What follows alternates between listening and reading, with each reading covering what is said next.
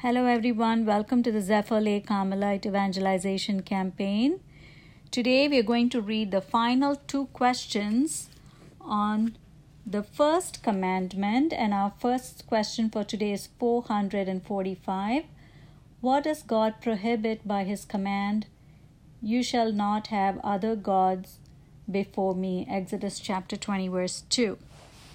This commandment forbids polytheism and idolatry, which divinizes creatures, power, money, or even demons.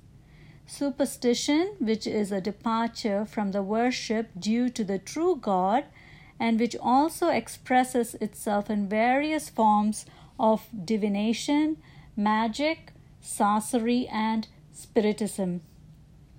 Irreligion, which is evidenced in tempting God by word or deed, in sacrilege, which profanes sacred persons or sacred things, above all the Eucharist, and in simony, which involves the buying or selling of spiritual things.